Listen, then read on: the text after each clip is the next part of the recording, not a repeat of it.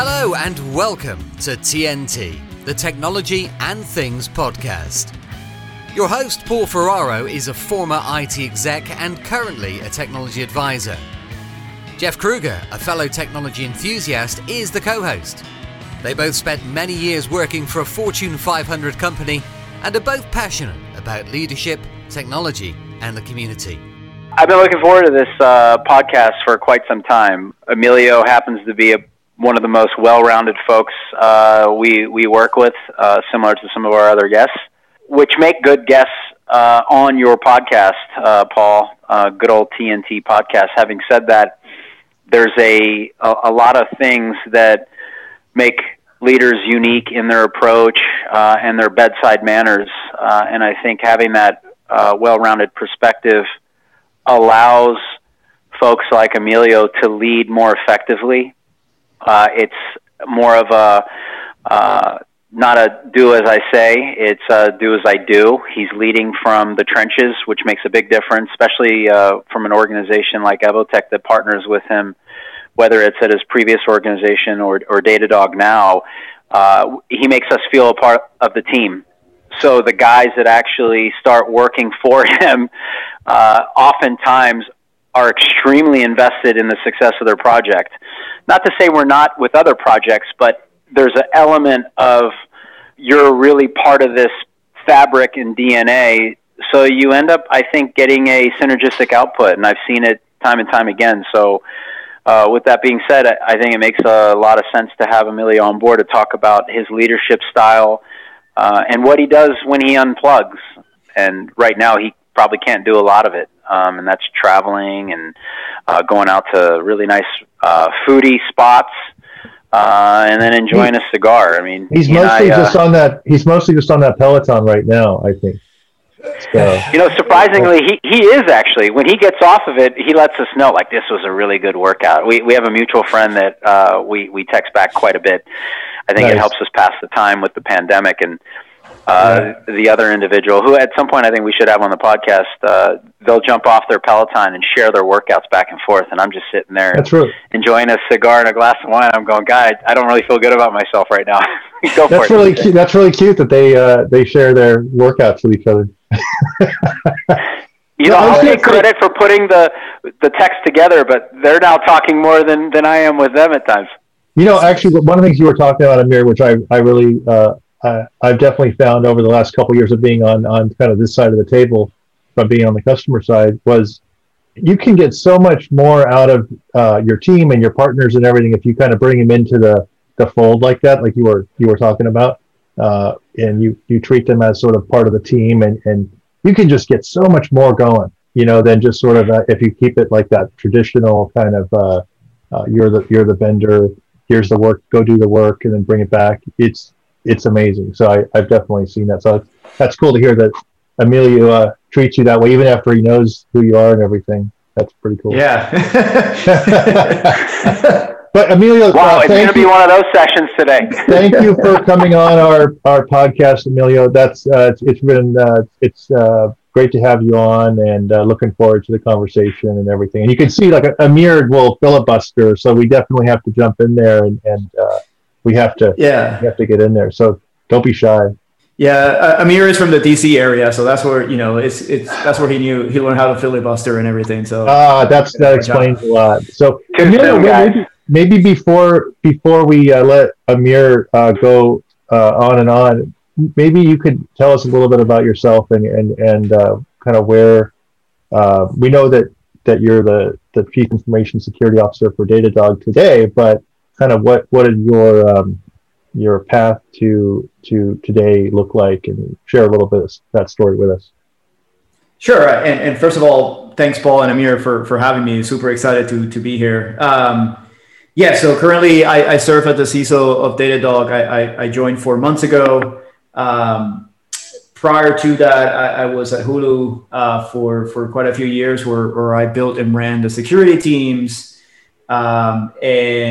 And then before that, I spent a few years at PlayStation building and running the application security, product security programs and teams. And some security consulting before that. I worked for a 3-letter agency before that. Mostly software development, a software security background, right? And sort of move up the ranks through that and learning a lot and still learning to this day. But my main background has always been on the software product delivery development side. I've looked at your LinkedIn a number of times, and I never kept clicking on you click on like show me more experiences, and then I just went through and clicked on them all. I was like, holy crap, I didn't click enough last time. You definitely have that's pretty cool. I mean, it's definitely a lot of different types of companies, and from government experience to the M&E and everything. So yeah, no, it's been a fun journey. Each vertical has their own caveats, right? So it's good to see those different perspectives. And now at Datadog, right, where we have customers who are in the federal space, in the M&E space, and commercial and everything. So I think they've all sort of like summed up to help me sort of figure out how we should do things here. Yeah, you're able to bring all those different experiences to bear when you're with these different clients, I'm sure. Right. Paul, speaking of experiences that you saw on LinkedIn, I think having been on the other side as a consultant for many years prior to jumping into the customer side, I think that also has a lot to do with his ability to partner with organizations like us and make everyone feel extremely inclusive of the process. So that's a good point as far as experiences being well-rounded again. Yeah. Yeah, I've definitely felt the pain of what it's like to be an outsider, right? Especially in the government, it's really interesting because you can transition from a full-time employee to a contractor over a weekend, right? A lot of people go through that journey, myself included. But it is a different world when you're on the other side. The moment your badge color changes, even though you're still the same person working with the same people, the treatment completely changes, right? One interesting story was that when I first made the transition, the plans were for me to go back to the existing office and just work like a regular employee in that office. And the reason for the transition was that, I think this is many years ago, right? But the career path for a civilian was a little bit shunted. And my own manager basically made the recommendation of like, hey, I think you should make the change because I have very limited options for you and for your growth. And when he proposed the idea to his leadership for me to work in the same office, they all came back and said no. So, I got hired as a contractor by a private company, and then I spent a couple of weeks on the bench because the immediate plans failed. And I remember back then thinking, like, am I still employed? Right, I'm getting a paycheck, but I'm on the bench. I'm literally just not doing anything but watching TV until a project came up. So I understand what it's like to be seen as an outsider, and I think why I make sure that I treat everyone who we work with, obviously there are legal implications to both, right? But how I treat everyone to feel included and that we're part of one team. Yeah, for sure. And I've seen it firsthand, and it's not just our organization, even with some of the other organizations that we're working alongside within the previous org or in the future. He makes everyone feel like a part of the team. With that being said, Emilio, you've obviously been dropped into a new environment, new gig. Congrats, by the way. Thank you. What are the secrets to success when you get dropped in or helicoptered into an existing program? What are you mindful of? How do you come in and tell everybody, look, I'm here to partner with you. I'm not your quote-unquote boss. What are a few things that you walk through in your mind before you approach a new team or a new environment? Yeah. And I don't want to claim that it's a secret, right? Because I think everyone has a different approach and I don't think there's a magic formula to it. I just like to listen a lot. One of the things that, for good or bad, that I do is that I challenge decisions with questions. I like to ask why a lot, but not why as in like criticizing the reasons or the decisions. It's just I like to get to the point where we're talking about the decision-making process and how we thought about things, and we got to the decision of where we are today. Obviously, there are constraints that lead to decisions, and so I don't judge decisions, right? Because hindsight is always 20/20, and it's easier to be 5 years after a decision is made and jump in and be like, well, that was stupid. So I don't like to be hindsight biased, but it's just listening a lot, asking questions, understanding also what it means to be them, right, in the organization. I think is critical, right? It's very easy for security teams or security leaders to join an organization and think, hey, security is the number one thing, and how come you're not thinking about it? But B, we're equally pressure for talent, people, time, deliverables, just like every other team is, right? So for us to sit here and think that everyone should just drop what they're doing and listen to us is not ideal. So it's just a lot of that, right? And I'm still learning, right? It's only been 4 months. The organization is quite large, and our products portfolio is quite significant. So A is understand that you're not the smartest person in the room, and that you shouldn't be. Appreciate that you're joining an environment where you're the most ignorant, and you need to leverage the most informed, and be comfortable with that. And be vulnerable, be comfortable being vulnerable, right? Like, you have no idea, no context. So there are people who are there to give it to you. And if you, I think, approach your conversation with that angle, people will be willing to talk to you, right? Now, if you join and start making opinions about things that are not true, then I think that's where a lot of the conversations break down. For sure. Yeah, I think if you come in and you're making all kinds of assumptions and saying, you can definitely turn a lot of people off very quickly. So I love that you started off with saying you listen, which, when we talk to great leaders, I think listening is always like the number one thing, which is great. And I think empathy, you talked about empathy and understanding what people are, what it's like to be in their shoes, and really getting informed and understanding what the business is trying to do and everything, which is great. It makes a lot of sense. And we've all seen people come in and make comments like, oh, I've done it this way in the past, and you should be doing it this way. Why are we doing this? And with that approach, you're immediately shutting your team off. Yeah, they're going into defense mode. That's a really good point. That's why exciting and challenging at the same time about working in technology, security, IT, whatever the world is that there isn't a one size fits all, right? So even a deployment of, let's say, a corporate application, right, where if you're, going back to being a consultant, you've done it 30 times in other organizations, I bet you they don't all look the same, right? There's always a people aspect to an organization and the success of it, and you hire different people, and there's always that variable that you have to consider. So, I like using lessons learned of past experiences, but then trying to put it in the context of the present, not using the past lessons learned as this is how things should be done, right? Because you're trying to fit a square peg in a round hole.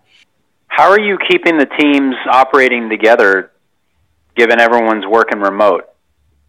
It's tough, and I think the larger the teams get, the tougher it becomes. One of the cool things that we do is that we're really transparent about our OKRs, right? So every team has their quarterly OKRs, objective key results. We share them via Google Docs.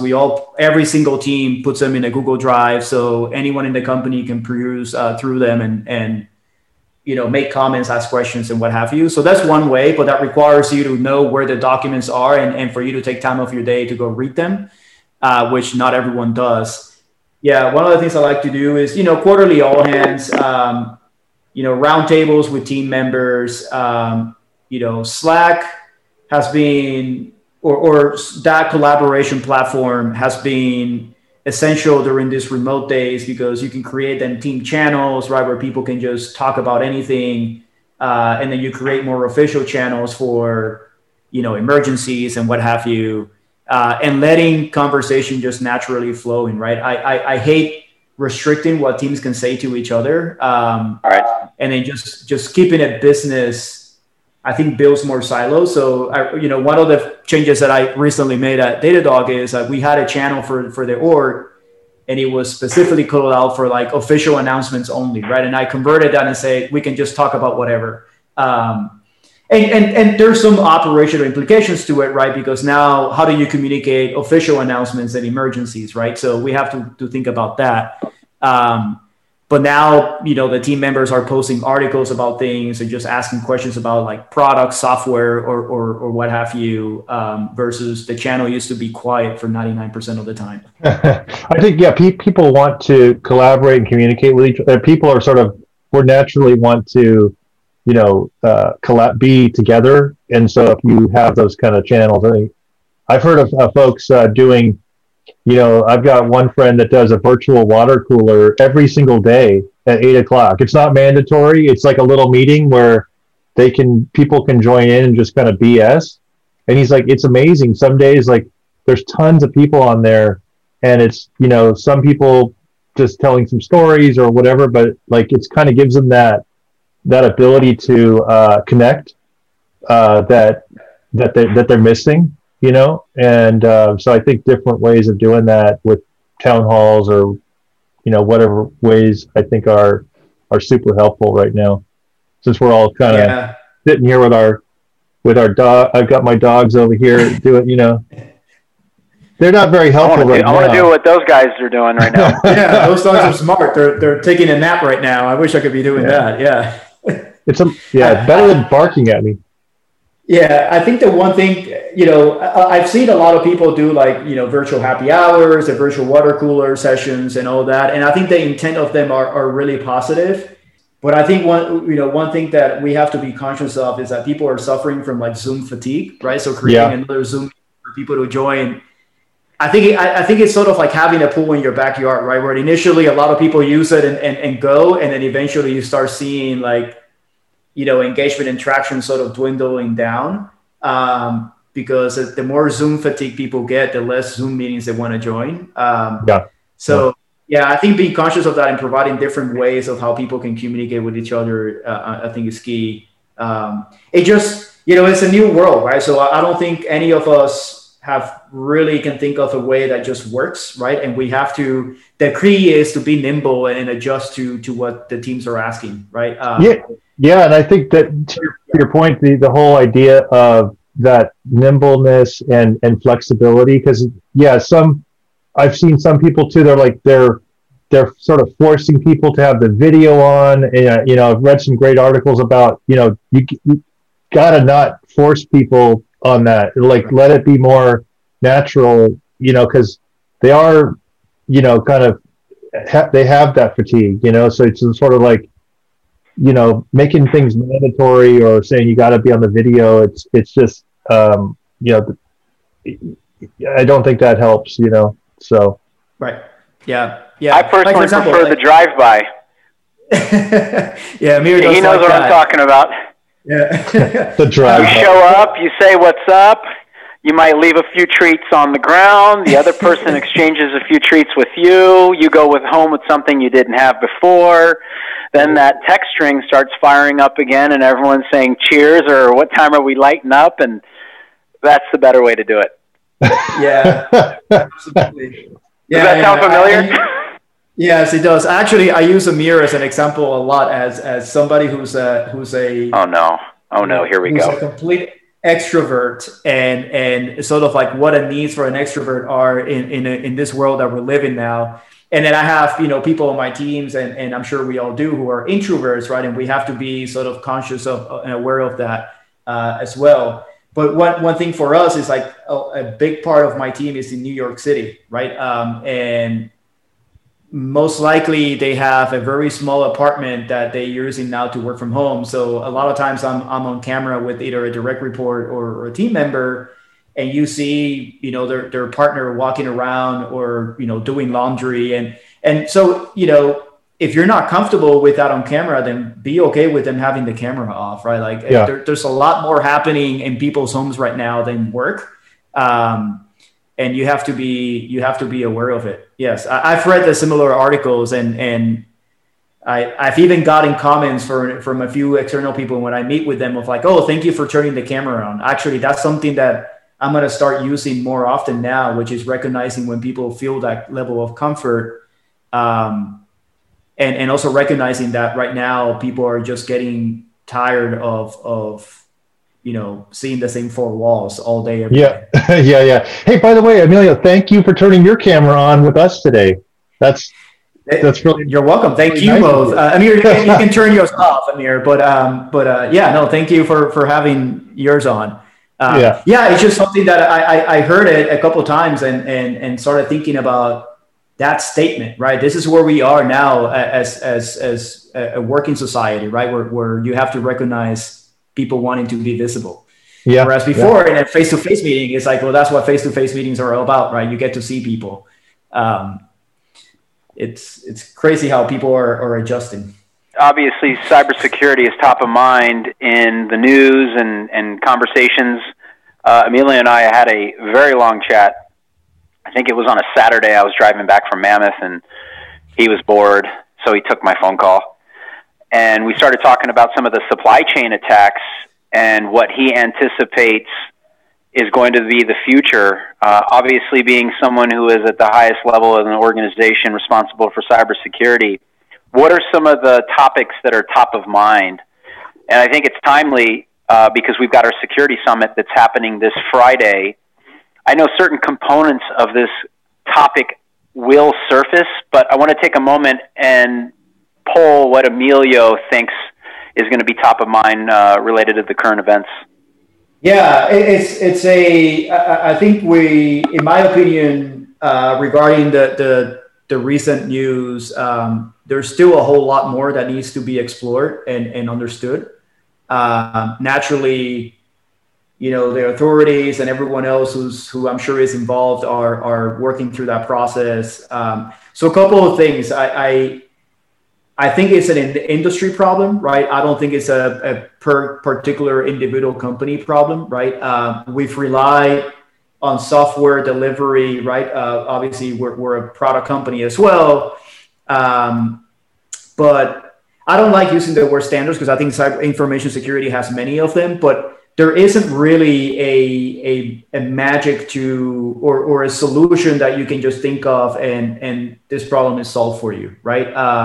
The beauty of DevOps is that it creates that freedom of decision, but also the plethora of solutions that are out there that can work for your environment and culture. But it also creates this risk, right? So I think we're gonna hear and learn more about the specifics of the attack. And in fact, I think FireEye just released a new blog post a couple of days ago with more details. Kudos to them and the team. Where I think it's going to happen is I think enterprises have to really think about what supply chain actually means for them, right? So, a lot of the conversations that I've had with other CISOs, the worry immediately goes into third-party vendor risk and what their supply chain is. But then if you're a product company, you should also be thinking about what your supply chain is in the product that you're building, right? And in this technology world that we live in, you only have control of the code that you write. But then if you're like us and many companies where you're relying on libraries and open source projects to build a bigger and better product, there is a chain of dependencies associated with it that is really scary when you think about it, right? So how are you considering everything that you're building, anything that touches your infrastructure, anything that your customers are delivered with, and who has actually had hands in it is quite drastic and massive. So I think this is why I say it's an industry problem, because it's going to require a lot of engineering process and policy work to get ahead of it. I'm really glad and excited to see what the new administration is doing with cybersecurity, right? And who I had the privilege of meeting once. She was running the cyber command at the NSA. I think this is going to be critical for the government to really get ahead of. The government spends billions and if not trillions of dollars in offense, but they spend very little in defense, right? So I'm really excited to see that pivot happening in the government, and I'm excited to see how commercial companies are going to look at this and think more about internally what their supply chain actually is versus their third-party dependency and their supply chain. All right, that's something to be considered as well, but I think if you're writing products and pushing products out the door, or you're taking products in, there's way more to it than just the typical third-party risk mindset that we have right now. It's good perspective. More money is spent on offense than defense. Yeah, I was actually reading Fareed Zakaria's new book, and it's like a lessons for the post-pandemic world, I think is the name of it. And he was talking about the similar thing with kind of the military, and we have all this money we're spending on sort of traditional military defense and offense, but like a little tiny virus has completely changed our whole society, and we're just like trying to figure out to get some PPE for people, or we can't distribute a vaccine very quickly, or we just don't have the capabilities. We're spending money in things that are not really the issue, the same issue that they used to be. Right. So it seems like a similar problem in the security space, right? There's all these things you spend money on that are the traditional things that are the defense in the security space, but you get hit by something that comes at the side where you weren't, maybe you had some amount of resources on it, but it's now become a much bigger problem. Yeah, absolutely. And, the question I always like to ask when one of these big events happen, I think Zoom was a topic of conversation last year when we had a couple of disclosures, is how many of our third-party security risk programs actually caught that problem? None, right? Right. And I'm not saying that the third-party risk programs don't add value. I think they do add value. I just think they just establish a proper baseline. I think it's our jobs as defenders to think of every third-party vendor or integration as another piece of the puzzle, and we have to think defensively in layers, right? So, if you rely on an EDR product to do EDR internally, what happens when that EDR product is compromised? How do you determine that? How do you detect it? And I hope that we turn this into an industry problem where we don't get into competitors keeping things away for competition, and we work collectively. This is idealist in me, that we work collectively solving this problem, right? Like the magic should be in how your product behaves and acts and works, and how easy it is to integrate, install, maintain, and what have you. But if the magic shouldn't be in you being able to keep your customers more secure than your competitors, right? Because I just think that's a little bit that it would be very naive for us to think that way, and I hope the industry can come together and work on this, right?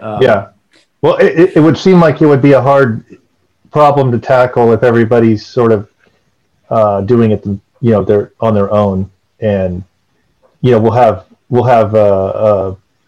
limited success with that approach. It seemed like. I was watching this presentation given by Kelly Shortridge from Capsulate, and she very well articulates the fact that attackers see their targets as systems, and us as defenders still look at things as components, right? We have our infra component, we have our application software layer component, we have our people component, insider risk component, email security component, whatever. We need to shift our views and mindset and look at things as systems, right? Where again, going back to my background as a software engineer, I like to look at everything in a business as an API that talks to other APIs, right? So HR is a team that exposes a bunch of APIs that we can subscribe to, and security has an API with HR that they can subscribe to as well, right? So I wish we would look at organizations as systems more to match how attackers see it, right? Threat actors, they don't go for the hardest problem to try to solve. They just find the weakest link in that system and go after it, right? And there we are thinking about what quantum encryption is going to do for our security program, right? And which is it's yeah, it's insane. So I hope that as defenders we shift. I think Kelly is on point by calling it out. And the only way we can do that is if we're actually part of that system and we have conversations with components of that system and become part of it, right? Not sort of CEOs as a separate entity or component and then just treat things as individuals. What I've noticed about the community that at least Emilio and his peers and some of our other folks that we've partnered with / customers, they're extremely active in the community. And they're sharing knowledge, information, and they come from a humble approach of, I don't know everything. And I think that is what gives them the killer instinct and the edge by approaching problem statements from that angle. I'm not going to mention any of the communities that he's a part of unless he wants to bring it up himself. But Emilio's always doing these types of discussions, whether it's a podcast, whether it's a CISO forum. Obviously, he's participated with Macy Dennis and his group in certain situations. But I think your involvement in the community is what makes your program and other programs, and you've introduced me to a lot of folks along the way, which makes it special. So how do you approach that? Because we have worked with security leaders that are very, what's the right word, closed off from participating in some of those communities, and you can tell when you engage in a conversation with them, and when our team gets engaged with them, you can tell that they haven't talked to some of the folks in their industry that are doing a lot of the same things. They are reinventing the wheel, and they're keeping their cards close to their chest. So what's your approach when it comes to cybersecurity in the community? Because you're very open to it. Yeah, I think this is something that I always critique myself because I think I can do more. I've had a blog post in draft mode for months and months, and I haven't finished it. I go through like muse moments when it comes to like blogging and what have you, where sometimes I feel really inspired and then the moment goes away very quickly. But you know, the way I look at it is listen, like if security problems had a very well-defined solution, I don't think we would be here, right? This wouldn't be a topic of conversation. It just would have been sold 20 years ago, and we would have moved on. But we have the latest and greatest technology, and most companies still fail from having a proper asset management, right? Which is like one of the most simple in the fact as table stakes type of things that you should have, and it's very difficult, right, to do so. And so the way I see it is that this is a collective problem that we're all trying to solve the best that we can in a way that works with our organization, people, and trajectory and direction. I don't think there is a magic recipe for how to solve it that we shouldn't be able to talk to others about it, right? When I was at Hulu, I had very recurring conversations with security team members at Netflix, right, with their leader and others in the media industry, because the way we see it is what's hitting us is most likely hitting you, or will hit you, and vice versa. And now at Datadog, same thing, right? We're talking to a few CISOs of commercial companies, even media companies, right? Because we're just trying to do the best that we can, right? Again, these problems haven't been figured out because there's so many variables that go into them. Yeah, it's incredible when you guys come together and start chatting about it. And I see the particular individual, I think you're referring to Jason. I see some of his posts. I'm linked in to him through you, and I'll read some of the stuff that he puts up, and I'm learning on the fly. It's like, I didn't think about it from that perspective. Yep. Yeah, it's extremely interesting what's happening. Go for it. No, every person brings sort of like their own flavor to it, right? So, I see it as a big family cookout where your aunt makes the best, macaroni salad, and somebody makes a better fried chicken and what have you. But if you try to do it on your own, then you're going to have very bland chicken and nasty looking potato salad and what have you. So, I don't get the keeping it to yourself. I'm sure they have their reasons, right? There is a concern about sharing a little too much. I think we can talk about problems without specifics, and I think learning the difference between those and where do you draw the line is really crucial for us as defenders. and practitioners. But also to your point, like we don't. If I knew the answer to how to solve asset management, I would probably be calling you from some remote island on Mai Tais right now and making a lot of money. And vintage cigars. Switching subjects. Exactly. Yeah, give me a call if you figure that out on the asset management. Don't call me. No. Call me first, Paul. I promise I'll hook you in. I promise. So listen, when you're not doing all of this, which is extremely important, and we are fortunate enough where we get to do a lot of this together, what are you doing to wind down? I have an idea, but I'd like for the listeners to understand what relaxing and downtime looks like for you. I sort of divide my non-work time in two categories. Activities that are mentally rewarding, right? So I like to read a lot. I like to, Amir knows this of me, like cigars and wine are a pastime of mine. I'm not nearly as knowledgeable as Amir is in these two categories, but what I like about them is that similar to security and technology, we all have our own flavor to it. And what was a good wine to you is not a good wine to me, and so forth. And the other aspect of where I spend my time is doing activities that are the least mentally rewarding, like playing games, right, and what have you, because I think they just disconnect me and allow sort of like that analytical part of my brain to sort of like run on its own while I'm focusing on something else and then come back to it. So that's what I like to do. I enjoy understanding that people actually have a life outside of work, and I enjoy connecting that way with them too, right, and finding commonalities there.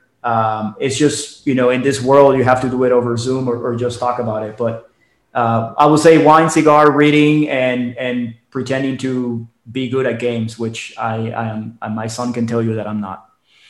I think you left one piece out, and I'll insert it in for you. It's riding that bike behind you quite a bit too. We talked a little bit about that, but before the pandemic, I'd say, hey, what are you doing? Or before you come to dinner, before we hang out, and he'd always take the time to burn off some steam and some calories so that he could consume them an hour later with me. So that's an important part too, right? Exercise and making sure your mind is clear. Absolutely. Yeah, go ahead. Last thing I will say, one thing that you've done exceptionally well is outside of work, or even at work, but what I generally saw it outside of work, it didn't matter what title an individual was.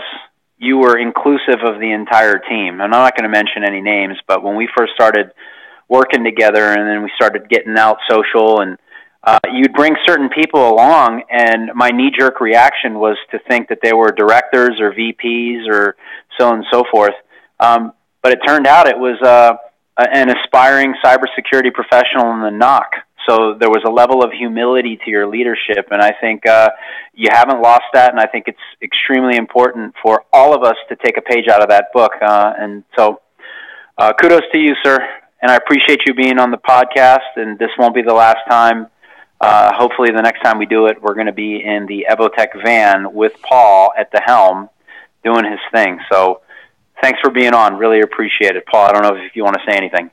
No, that's great. Great wrap up there, Amir. You're really getting the hang of this thing, which is great. Yeah, he's becoming a professional slowly. No, I appreciate the kind words and really, I really thank the two of you for having me be a part of the podcast.